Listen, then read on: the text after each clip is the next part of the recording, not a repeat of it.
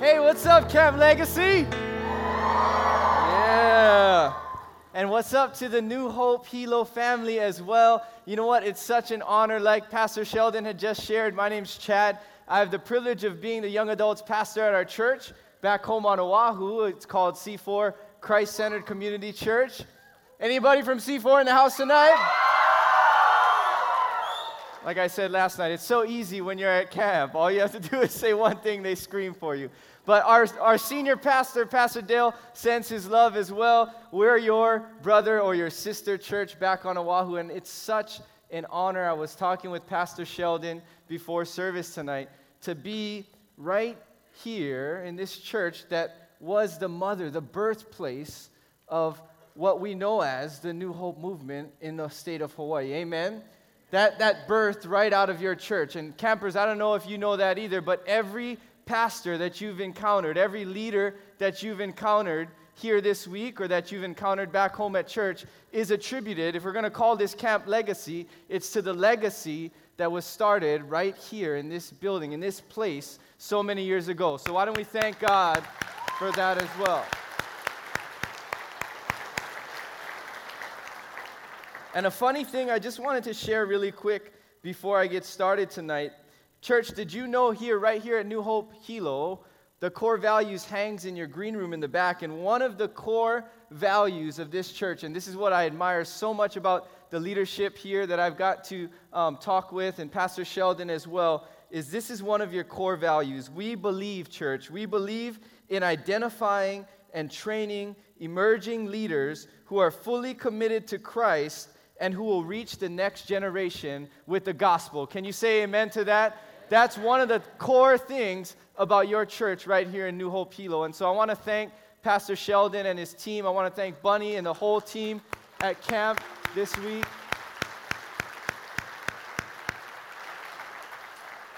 It's such an honor for me to be here. And you know, as we were worshiping, my eyes were just draining with tears. And do you know why they were draining with tears?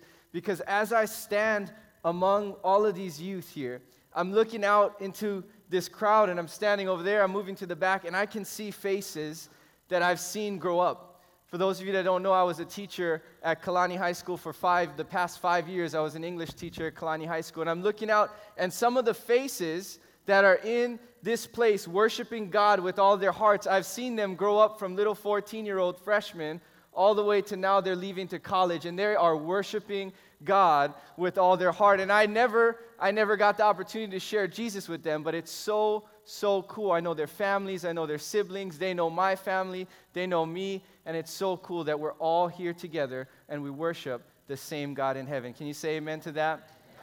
Amen. Hey, I want to introduce you to a few people that are near and dear to my heart, a couple people, and that's my family. And they'll come up on the screen here. You'll see a picture of my beautiful wife, Emily. I've been married to this woman for 3 years, 3 amazing years in my life. Yeah, go ahead. And that's also our beautiful baby boy, Malachi. He's 15 months old, and he's here at camp as well. And you might recognize my wife. She played volleyball for the University of Hawaii. If you guys watch volleyball on TV, yeah, a few years back, she was a libero defensive specialist for that team, and that would make me the guy who jumped out of the box and proposed to her on that senior night. I don't know if you guys remember that. That was me. I know. It's romantic. It's romantic. Go ahead. Well, I want to start tonight with a question. And family, I want to ask you this question, and let's see how many of you are like me. But how many of you have ever questioned your prayer life to God? Like, you ever thought about, God, why something's wrong with my prayer life, something's missing, because I pray, but maybe I don't actually know how. Am I doing this correctly? Sometimes I don't hear answers. I don't hear the answers I want. I don't even hear answers that I don't want. I can't hear any answers. How many of you are like me? You ever questioned your prayer life before? Oh, good. Okay, good. Yeah, it's not just me. Well, tonight, we're going to take a look at what it means to be a prayer warrior, and we're titling this message, God Can Handle. Turn to your neighbor and tell them, God can handle. God can handle. God can handle. And you can say it, little bit of pidgin, right? We're in Hilo. I was stoked to be able to come to Hilo because my family, I actually have family that live up in North Kohala, I don't know if you guys, it's like a 3-hour trip, right? So I hardly ever get to visit them. But when I do come to the Big Island, it's usually to North Kohala. So it's a privilege to be here in Hilo. But many of you raise your hand, you're like me, sometimes your prayer life, it seems a little shaky, right? Like we're not sure if we're doing it correctly. I know my Sunday school teacher taught me to do it this way. I know the Bible says, Jesus said to pray like this. I know that my mom and dad, they taught me to pray before every meal, right? Thank you, Lord, for this food. Bless it to our bodies. But is it really working? And is it really effective? And how do I know that? How do I know that? And this week, camp's titled Reality Check. Somebody say reality check. And last night, I told the campers that we're going to be walking through the life of a guy named David. And the first reality check that we got from the life of David was that God doesn't see things the way that we do. In fact, it would tell us that God, He doesn't look at the outward appearance, but He looks at the heart. That God would judge us, not by the way we look, not by the way we dress or the way we act to others, but He would look at our heart.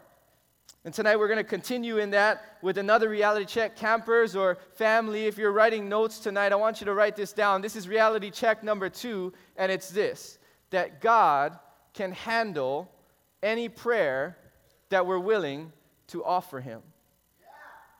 Amen? Yeah, thank you. God can handle any prayer that we're willing to offer Him. And I want to open up our Bibles with me, if you would. Would you open up your Bibles to Psalm 42? Psalm 42, the 42nd Psalm. Open up your Bibles there with me. And as you do that, I want to tell you how I first encountered this reality check, okay? Because, like I shared with them last night, I didn't grow up in the church, okay? I never knew God growing up. When I was their age, I was out partying with my friends. I wasn't at a summer camp. I wasn't in Hilo. I was probably in the parking lot somewhere. You know what I'm talking about? In the backseat of somebody's car drinking with my buddies, all right? But as I grew older, I got to college, and someone had shared to me that there's a way out of this cycle that I was in because it was getting pretty boring after a while, I'm not going to lie. Somebody had shared Christ with me, and I came to the Lord when I was 22 years old. 22 years old in college, I came to the Lord, but I was still rough around the edges. You know what I mean? Anybody can relate to that when you first come to Christ? You're still a little rough around the edges, right? Yeah, we can all admit that. And that was me. And so, 22 years old, I accept Christ by this place called the Baptist Collegiate Ministries at UH. It's a college ministry, and they have a dorm there with all Christians. It was awesome, or so I thought. Right? You dorm there with about 20 Christian brothers and sisters, and camp kind of reminded me of that as I was looking at the tents outside and the way you guys are sleeping this week. It was just like that. I mean, we were in a building, not tents, but you know what I mean? There was a girls' side and there was a boys' side, and there was 10 girls and 10 boys in the dorm. But again, I was rough around the edges. I had just accepted Christ. So I turned that dorm upside down, if you know what I'm talking about. I would be bumping my rap music. I was big into rap back in that time, and there was this guy called 50 Cents. He's half a dollar. You know what I mean? Okay. His name was 50 Cent. His name was 50 Cent, and he was part of this group called G Unit. Somebody say G Unit. Don't listen to them. They're garbage, all right? But anyway, I'm bumping this music that has nothing to do with God in the Christian dorms, and my friends are looking at me weird, like, hey, we got to pray for, lay hands on this guy. Chad, you need some Lecrae in your life. You don't need this G-Unit stuff, okay? And one day, I can remember, you guys could relate to this, campers. When you're living in such a tight space, people can get on each other's nerves really quickly. Isn't that true? Some of you guys are laughing right now because it's already happened to you in this camp, right? But the dorm rooms were super small. They weren't big. They were like a small room, and 2 or 3 guys would be on a bunk bed inside of that room, and there's a small space.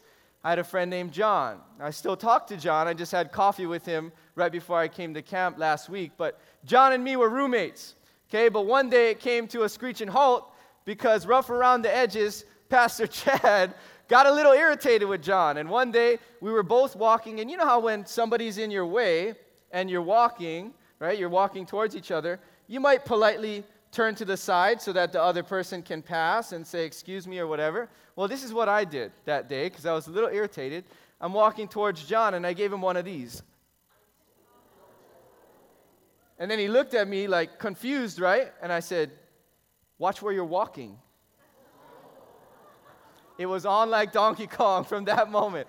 John's about 6'2", 170, soaking wet. So he's not much bigger than me, but he was bigger than me, right? And so John's probably, he was a little disturbed at that point. Hey, Chad, can we talk about this? I'll never forget, I told John, I don't want to talk about this. I want to punch you in the face. And things got heated real quick. You know what I mean? 0 to 100 real quick. It went real quick at that point. Thank God I had a good buddy, Ikaika. Ikaika was a 200-pound Hawaiian guy who brought me to the Lord. And he pulled me on the side immediately and he said, Chad, we got to talk about this. You got to pray to God about this. And I said, I don't want to pray to God. I'm too mad right now. I'm angry.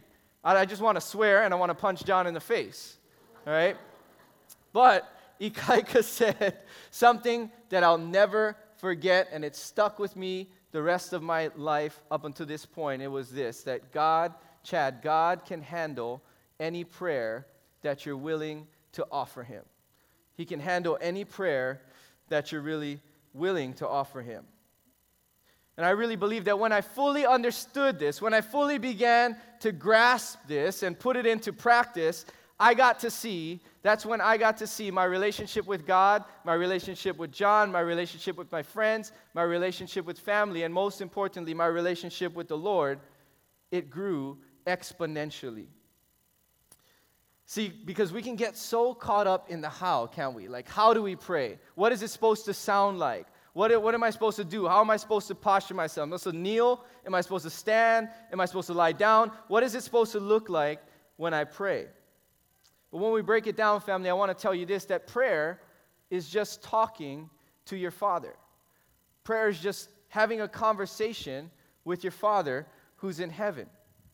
And like I shared with the campers last night, I didn't have a great relationship with my father growing up. He left when I was very young. I didn't have a great relationship with my stepfather growing up. Okay, we lived in the same house, but it was kind of where we were at two separate worlds, even though we were living in the same place. I'm sure many of you know what that's like. So my relationship with a father figure was not the greatest. And to me, I always thought that, hey, if I was going to have a conversation with my dad would listen. It would be open and honest communication. He might correct me. He might scold me. He might listen to me. He might give me advice. He might even joke with me. But I should never, ever have to be afraid of coming to my father and talking to him about something. The communication would be open and honest. And I believe, family, I truly believe that that's the kind of communication that the Heavenly Father wants to have with you and with me. As our Father in heaven, He wants that open and honest communication. And that's one of the things, as we're following the life of David, that's what I love about David. That's what I love about David, is that flaws and all, he was this anointed king. He was the first king of Israel, the greatest king of Israel. They called him a man after God's own heart. A man after God's own heart. The only person in the Bible that's called that, this David. But flaws and all, we're going to see tonight that David understood this concept that God could handle any prayer that he was willing to bring to him. So let's take a look at Psalm 42 tonight. If you're ready for God's word, say, "Bring it, Pastor." All right, I'll do it. You're right. Let's look at verse 1. It says, "As the deer longs for streams of water, so I long for you, O God. I thirst for God, the living God. And when can I go and stand before him? Day and night I have only tears for food, while my enemies continually taunt me, saying, 'Where is this God of yours?'" I want to ask you this question. Have you ever cried yourself to sleep at night? Yeah? Have you ever been so overwhelmed with emotion that even if you weren't physically crying, it had felt like you've been crying almost all day and all night, right? We've all been there before. Have you ever felt like God wasn't existent at that point, that even though you were crying, David says here, I have only my tears for food. Like, have you ever been there where you're not even eating? That's how sad and depressed and overcome with emotion you are. You can't even eat. You can't even think to eat. All you can think about is that problem that you're dealing with. You might smile on the outside, right? You might smile to everybody else, but on the inside, only you know exactly the pain that you're feeling in that moment. That's what David's going through here. And the context of this scripture is that David, he's hiding. King David, anointed David, chosen by God to lead the people of Israel. God's chosen people, he's the leader. But at this point in Psalm 42, he's hiding inside of a cave because his enemies are after him to kill him. This man who's supposed to be the bravest, baddest, strongest dude is now hiding and crying to himself with nobody around him. On top of that, people are mocking him because of his faith in God. And I want to ask you this question. Have you ever been there before? Have you ever been there before? Have you been so deep in a problem with your family or with your friends, with your spouse, coworkers, bosses? Have you ever been so deep in turmoil with them you don't even know what to do? God's not even there. Try and turn to him, but it doesn't seem like he's interested in whatever you're going through. So begin to doubt him, right? Anybody been there before, doubting God? Last night I challenged the youth in this room to pray this one prayer. Look yourself in the mirror. Get real with what you're feeling, what is inside of you, what you're going through, and ask yourself this one question. I challenge them to do this throughout this whole week. God, what do you think of me? Not what does my family think of me, not what does my friends think of me, not what does the world think of me. God, what do you think of me? And at this point, my guess, because this is what I went through, my guess is that many of you this morning, many of you last night, many of you in your small groups, with friends, with leaders, you probably prayed that prayer. You were expectant, you were excited after last night's message, and you said, God, what do you think of me? And I'm guessing that many of you in this room, you might have heard silence, right? You might have not heard anything. Say, oh, well, God must not care about me. I didn't hear anything that he had to say.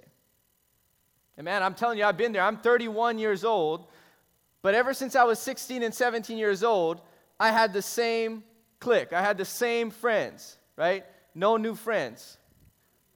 We don't feel that. Okay, anyway. I'm not going to go there. Ever since I was 16 or 17 years old, I had the same group of friends. But let me tell you what, when I received the Lord, Chad's not going out anymore. We're not going to call him. Chad's a pastor now. We're not going to call him. Chad's a family man. He's got a family. He's married. He's got a kid. These people were with me through all of the toughest moments of my life, and all of a sudden, they're not around. They're not calling me anymore. So I still struggle with things like that. That gets to me. Now I work it out. I have to talk with them about it, but it's still something that I struggle with. And I have to ask God, where are you in this? Why hasn't this problem in my life been solved? But here's the thing. Even in the midst of doubt, even in that moment of not hearing God at all, even in the cave, when his enemies are trying to kill him, David knows one thing. David knows one thing. Everybody say one thing. That he's longing for God. That he is longing for God. Even in the midst of his doubts, David is longing for his relationship with the God that he knows. If you're writing notes, if you're taking notes, I want you to write this down. That our longings reveal our priorities. Our longings reveal our priorities. Our longings reveal our priorities. And I want to ask you this question. What are you longing for here tonight? As you sit here, what are you longing for here tonight? I shared this story at my church last week, but leading up to Legacy Camp, I was excited, man. I was praying, I was studying. I was like, this is going to be awesome. And then something really, really bad happened. I woke up Wednesday morning before we came here to camp, that same Wednesday last week, and I couldn't get out of bed. I had this back problem, right? You ever been there? You have a slip disc, my doctor called it, where I couldn't get out of bed. It was the most painful thing that I've ever experienced. Yeah? I had been doing some exercising the day before, and when you're 31, you're not the same as when you were younger, right? You got to start using this thing called proper form, right? That I have no idea about, obviously, right? So I had a slip disc. Wednesday and Thursday, I'm lying in the bed crying out to God, Lord, I got to go to camp. I got to get prepared. I'm longing for my back to be healed. And it wasn't a bad thing, right? I needed to be here at camp. I needed to be up and running around and preparing. I couldn't be lying down in bed. My longings were revealing my priorities. You know what God said to me? He said, Chad, what are you longing for? Are you longing for your back to be healed, or are you longing to know me in a deeper way? Yeah, it rocked my world. It rocked my world. So our longings, family, reveal to us our priorities. And even I, Pastor Chad, had to get those in check before I could make it out here to New Hope Hilo. Verse 4, David says this, my heart is breaking as I remember how it used to be. I walked among the crowds of worshipers, leading a great procession to the house of God, singing for joy and giving thanks amid the sound of a great celebration. I remember how it used to be. Man, I was on fire. I remember leading the crowd into the house of the Lord with great joy. David's remembering his relationship with the Lord at this point. He's in a place that I think many of us go to. I mean, if we're following the Lord for any amount of time, if we've accepted him as our Lord and Savior, we can kind of relate to David in this place. It's this place, campers, about 2 weeks or so, maybe even sooner after you leave this place, right? After all of the worship is done, after that camp high is over and you go back home and everything is still waiting for you exactly as it was before you left, you're the only thing that changed. David's in this place. Man, remember how awesome Legacy was last year?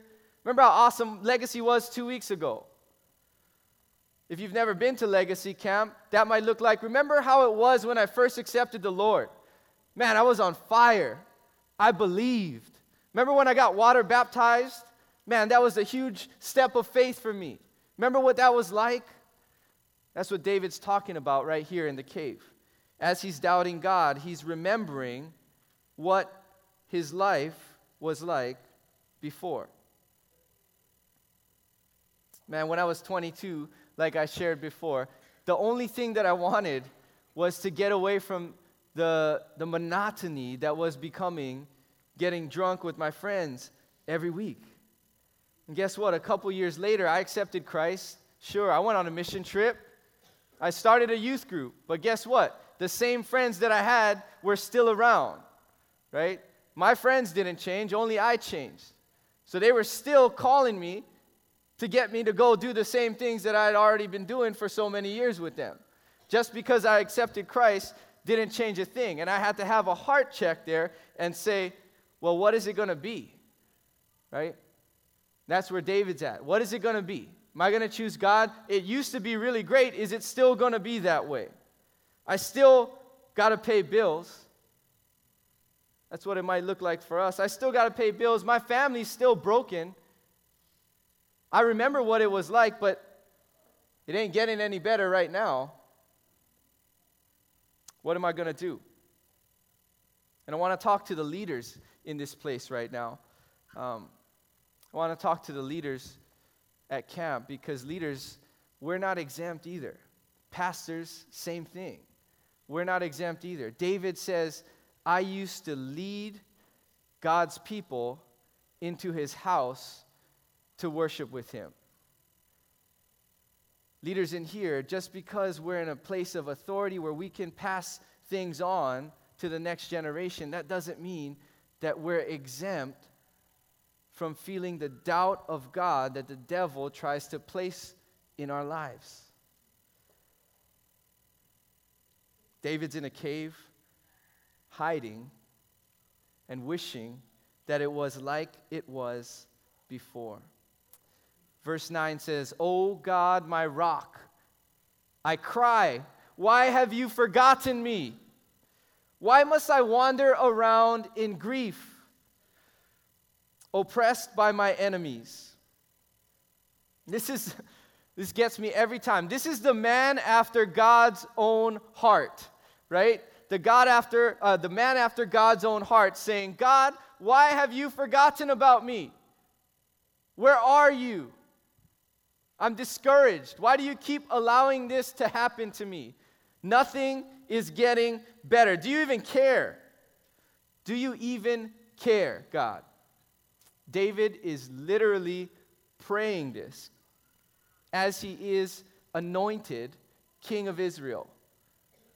David is praying, "God, have you forgotten about me? Why are you leaving me in this cave?" Doubting God's call on his life. But I want to switch that perspective, because even though David's doubting God's call on his life, he's calling out to God. Even though he's in doubt, he's calling on God. So I want you to write this down if you're taking notes. When in doubt, just cry out. You see what I did there? When in doubt, just cry out. I'm an English teacher. I can't help it, all right? When in doubt, just cry out. And I love the way that David ends this prayer. In verse 11, he says this, and this is the chorus of what would be his song here, is, "Why am I discouraged? Why is my heart so sad? I will put my hope in God. I will praise him again, my Savior and my God." You see, in the end of this prayer, David still doesn't understand. There's no answer to this prayer. Like, those of you that are praying this week, "God, what do you think of me?"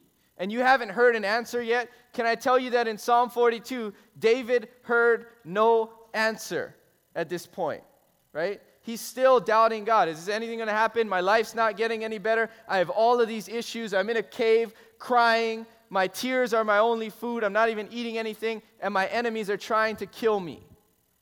But even in that moment, even in his worst time, nothing.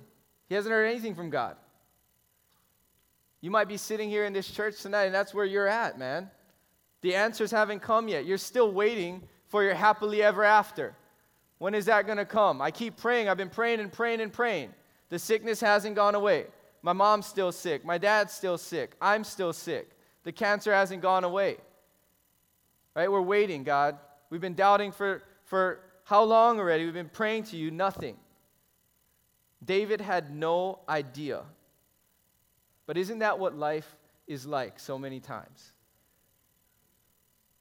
We never see the end. It's like we're constantly in the middle, waiting for God's answer. But even then, in the cave, in tears, he cries out to God and says, "I will praise him again." Somebody say praise. I will praise him again. He is my Savior and my God. He might not even fully have believed this at that point, family. David might not even have believed what he was saying at this point, but that's all he knew.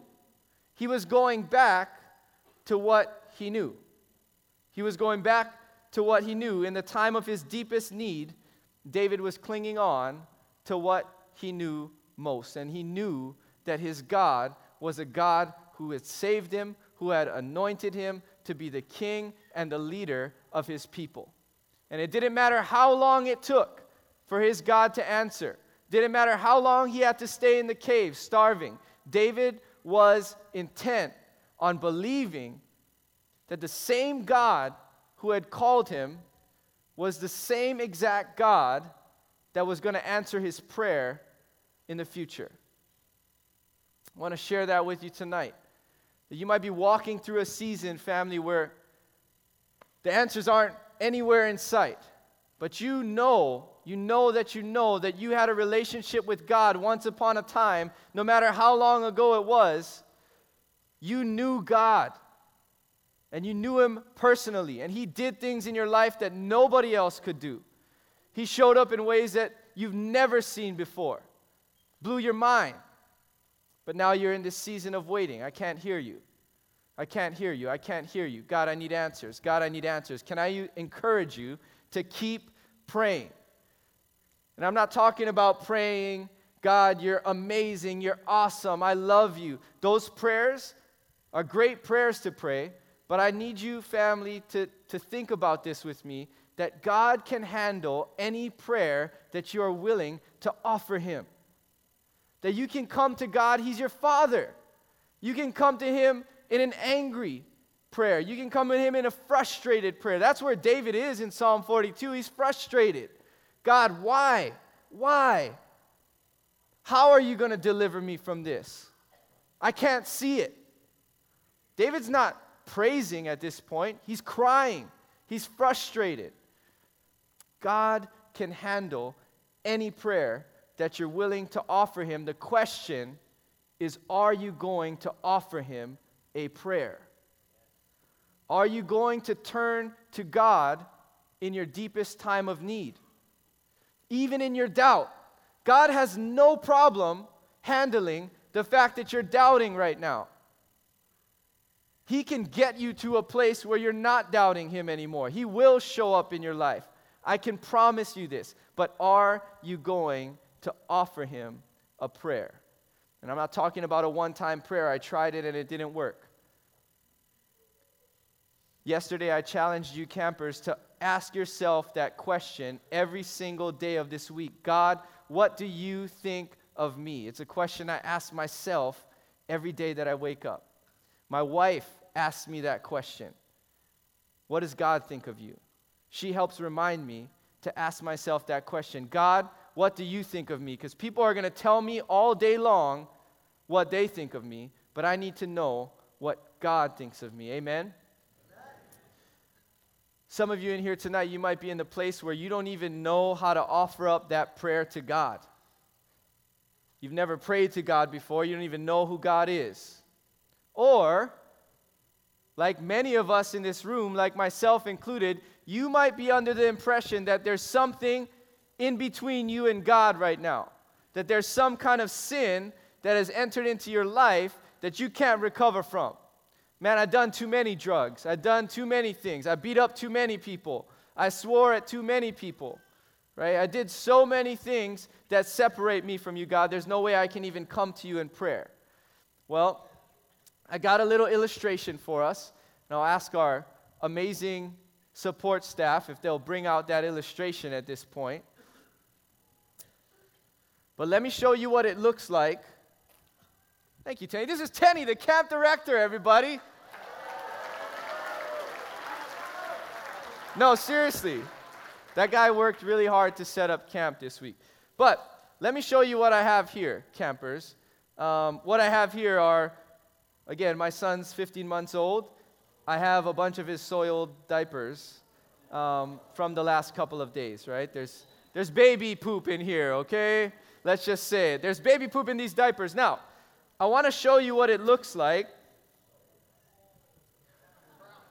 What we often do in our lives, don't get any on the kicks, don't get any on the kicks. That's why they're in the bags, okay? But what we often do in our lives is we try and put on this front, right? We're busy cleaning the house, let's say, right? We're busy cleaning up everything in our lives on the outward appearance, right? Like I talked about last night, we're worried about what people are seeing. We're cleaning up everything that people can see in our lives. But in the middle of our living room, there's this thing that stinks worse than anything you could imagine. And even though there's a bag here, I can still smell that. I don't know if that's a dad thing or if that's actually the smell, right? But I can still smell this through the bag. And that's what it looks like, family, when we have sin in our life that we haven't addressed. We're busy over here trying to worship God, trying to play the camp deal, right? Raising our hands in our small groups. We're doing all the right things. We're doing devotions. We're answering all the questions correctly. And in the meantime, there's this thing that's stinking up the room inside of our hearts. Inside of our hearts. And God calls that sin. And I don't know what that looks like for you here tonight. But I got to unpack myself daily of the poop that's stinking up my heart and replace it with the God that I know. Amen? And if I got to do it, family, I would venture to say that it's very, very healthy that all of us do it. And tonight we're going to give you that opportunity. I'm going to sweep up the poop so that it doesn't stink up. Let's just stink up the worship band instead. Yeah. Those guys were awesome tonight, right? Yeah. Praise God for them.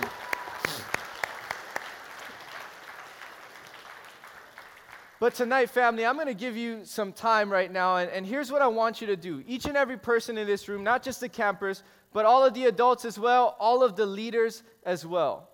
Because I truly believe that starting today, Satan is trying to get a hold of our hearts and our lives.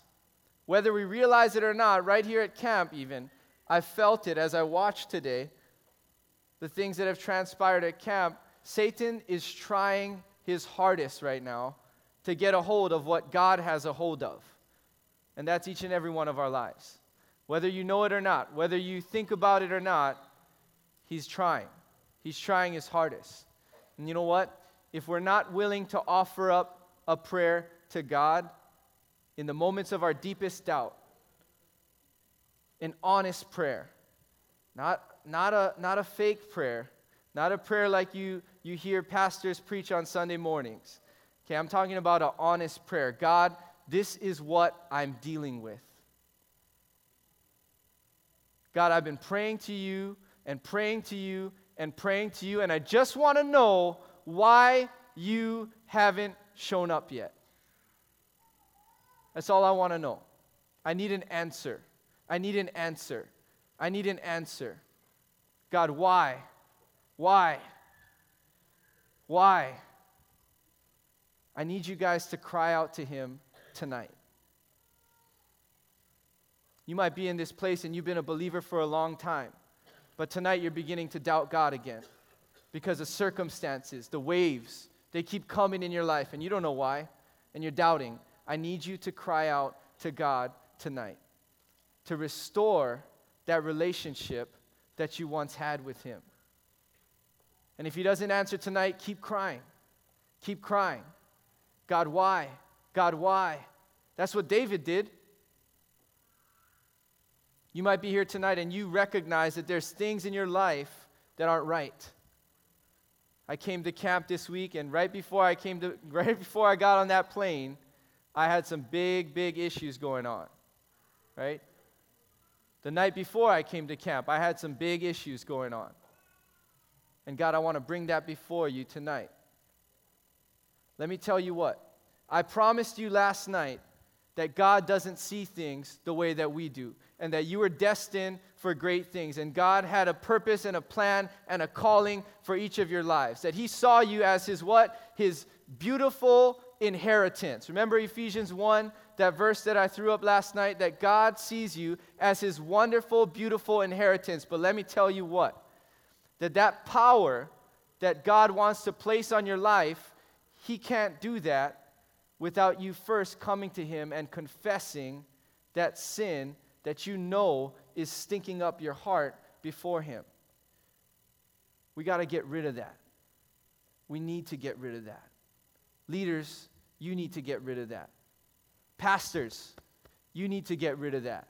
Because if we don't do that, remember that core value that I talked about, raising up emerging next generation leaders? That's what lies in the balance. That's what lies in the balance. We can't raise up the next generation if we've got all of these things in our life that are holding us back from what God wants to do for us and then for them. Campers, you might be here, man, I don't know nothing about legacy. I know nothing about the next generation. You are that generation. That's why I was crying while we were worshiping, because there's people in here sitting right now that are going to be on this stage. I believe it. Next year, the year after that, the year after that, the year after that, the year after that. That's why this church has poured into this legacy camp, because they believe, just like I believe, that there's a pastor sitting here. There's multiple pastors. There's small group leaders. There's worship leaders. In Jesus' name, there's movement leaders that are sitting right here among you. But if our hearts are not correct,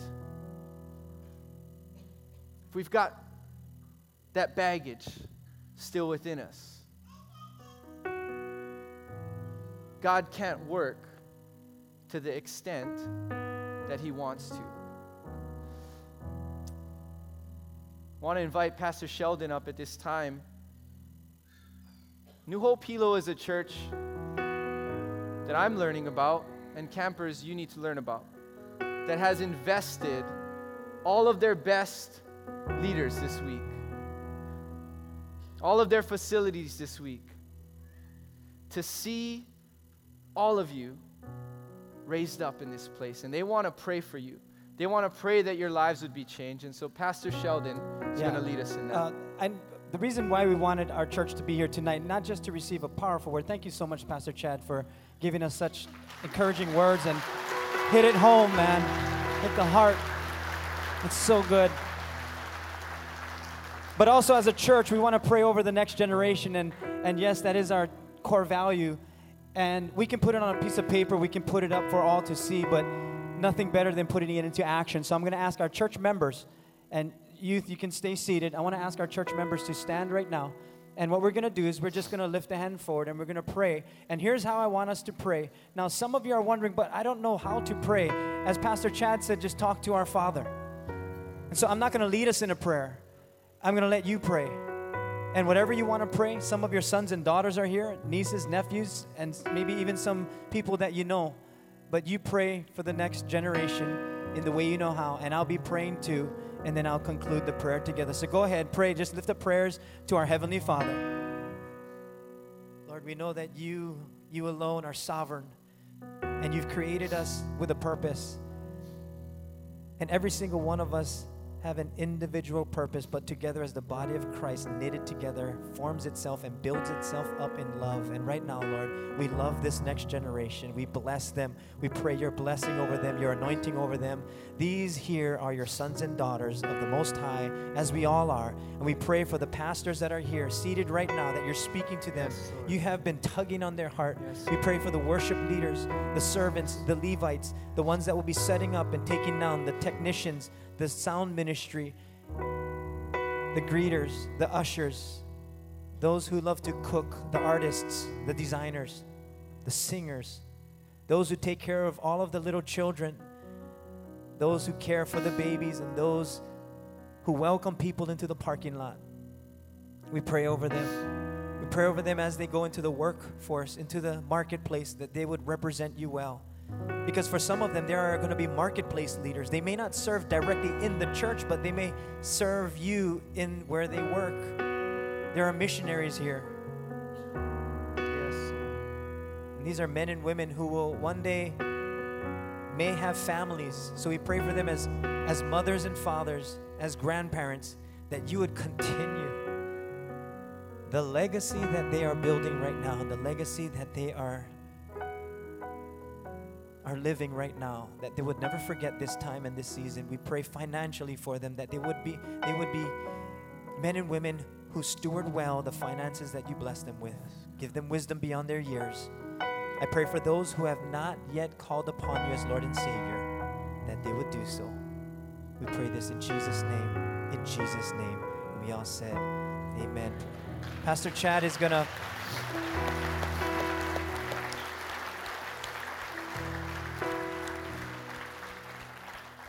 Family, I'm going to ask you to bow your heads at this time and close your eyes. We're going to lead you in a different kind of prayer right now. And I believe right now that there's people in this room who desire what I've talked about tonight, who desire a relationship with the Father in heaven, who they can come and have open and honest communication with, and who wants to hear and wants to heal their problems. He wants to heal their hearts and restore their lives. You might have never heard that before, and tonight you feel this little tug on your heart. This little tug on your heart. Can I tell you that that's the Holy Spirit? And He's pulling on your heart that you might accept Jesus as your Lord and Savior. And tonight I want to give you an opportunity to do that. If you've never accepted Jesus Christ as your Lord and Savior tonight, I want to lead you in a different kind of prayer. And if that's you tonight, if you've been sensing that tug on your heart, I would ask you to just raise up a hand this time. Raise up a hand. I see you on the left here, all across the room. In the back, I see you in the back as well. Up here in the front, amen, I see you. Up here, right here in the front as well. I see you in the back front. Right here, your hand just went up in the front, in the back as well. I see you all across this room in the back. Amen. On this right side, I see you. Hand went up right there. Amen. Amen. Family, could we pray this prayer together? Say, Jesus, today I confess that I'm a sinner in need of a Savior. And Lord, I need you to come into my life and be my Savior. Not just my Savior, also be my friend. And Lord, I confess this out loud so that the person next to me can hear, so that I can hear myself, so that all of heaven can hear, and even hell, that Jesus Christ, you are my Lord, you are my Savior, and I will follow you all the days of my life. In Jesus' name I pray, and all God's people said, amen, amen. Can we welcome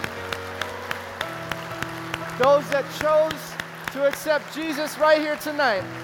Right here tonight.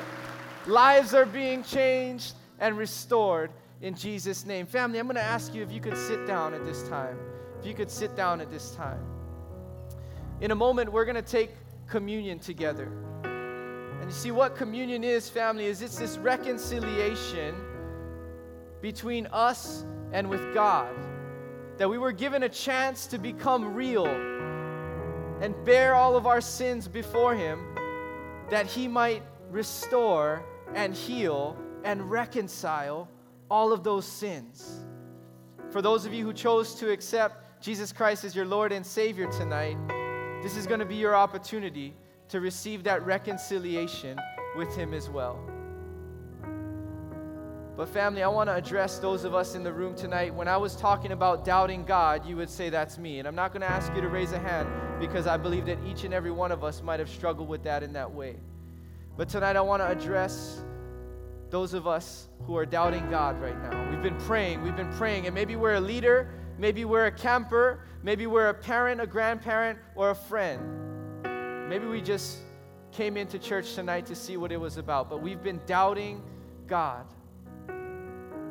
Before we take communion, the Bible asks us to examine our hearts.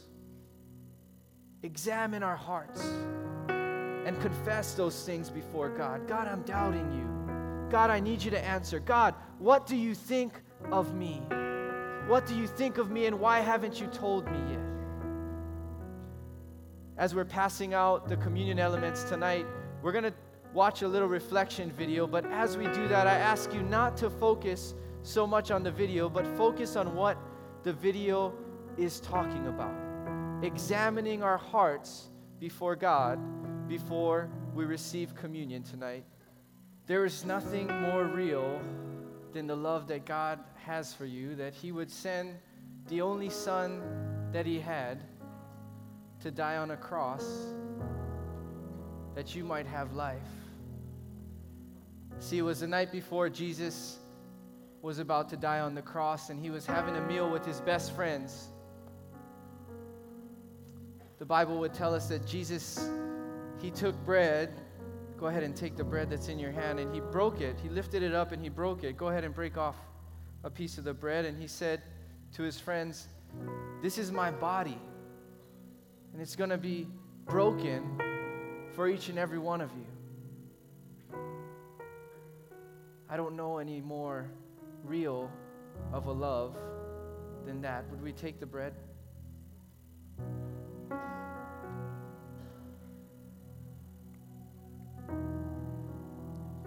And the Bible says that when supper was ended, Jesus took the cup and he raised it up and he said, "This is my blood, the blood of a new covenant." It's a new covenant. See, the old covenant was that you follow a bunch of rules, and if you do it just right, if you do it just perfectly, then you'll get to heaven. But this is a new covenant, and my blood will be shed for that covenant. You see, family, in that culture, blood meant life. Blood represented life. And Jesus was telling his friends that I'm going to shed my blood so that each and every one of you can have life. Would we receive the cup tonight?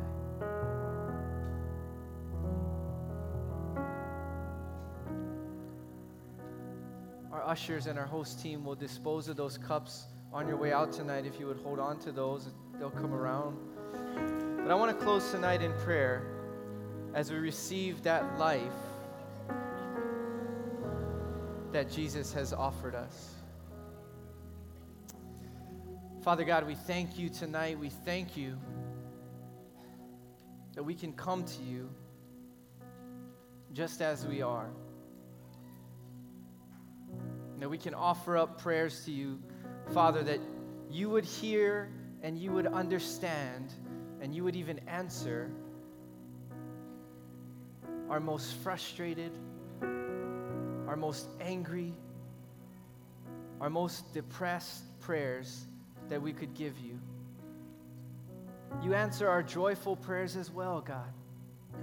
But I thank you that we have the opportunity to offer those prayers up to you through your Son, Jesus, who you sent to die on a cross for us. And tonight I pray that for each and every person sitting in this place, God, for campers, leaders, adults, parents, grandparents, church members, pastors, pray that for myself as well, God, that in our deepest times of doubt,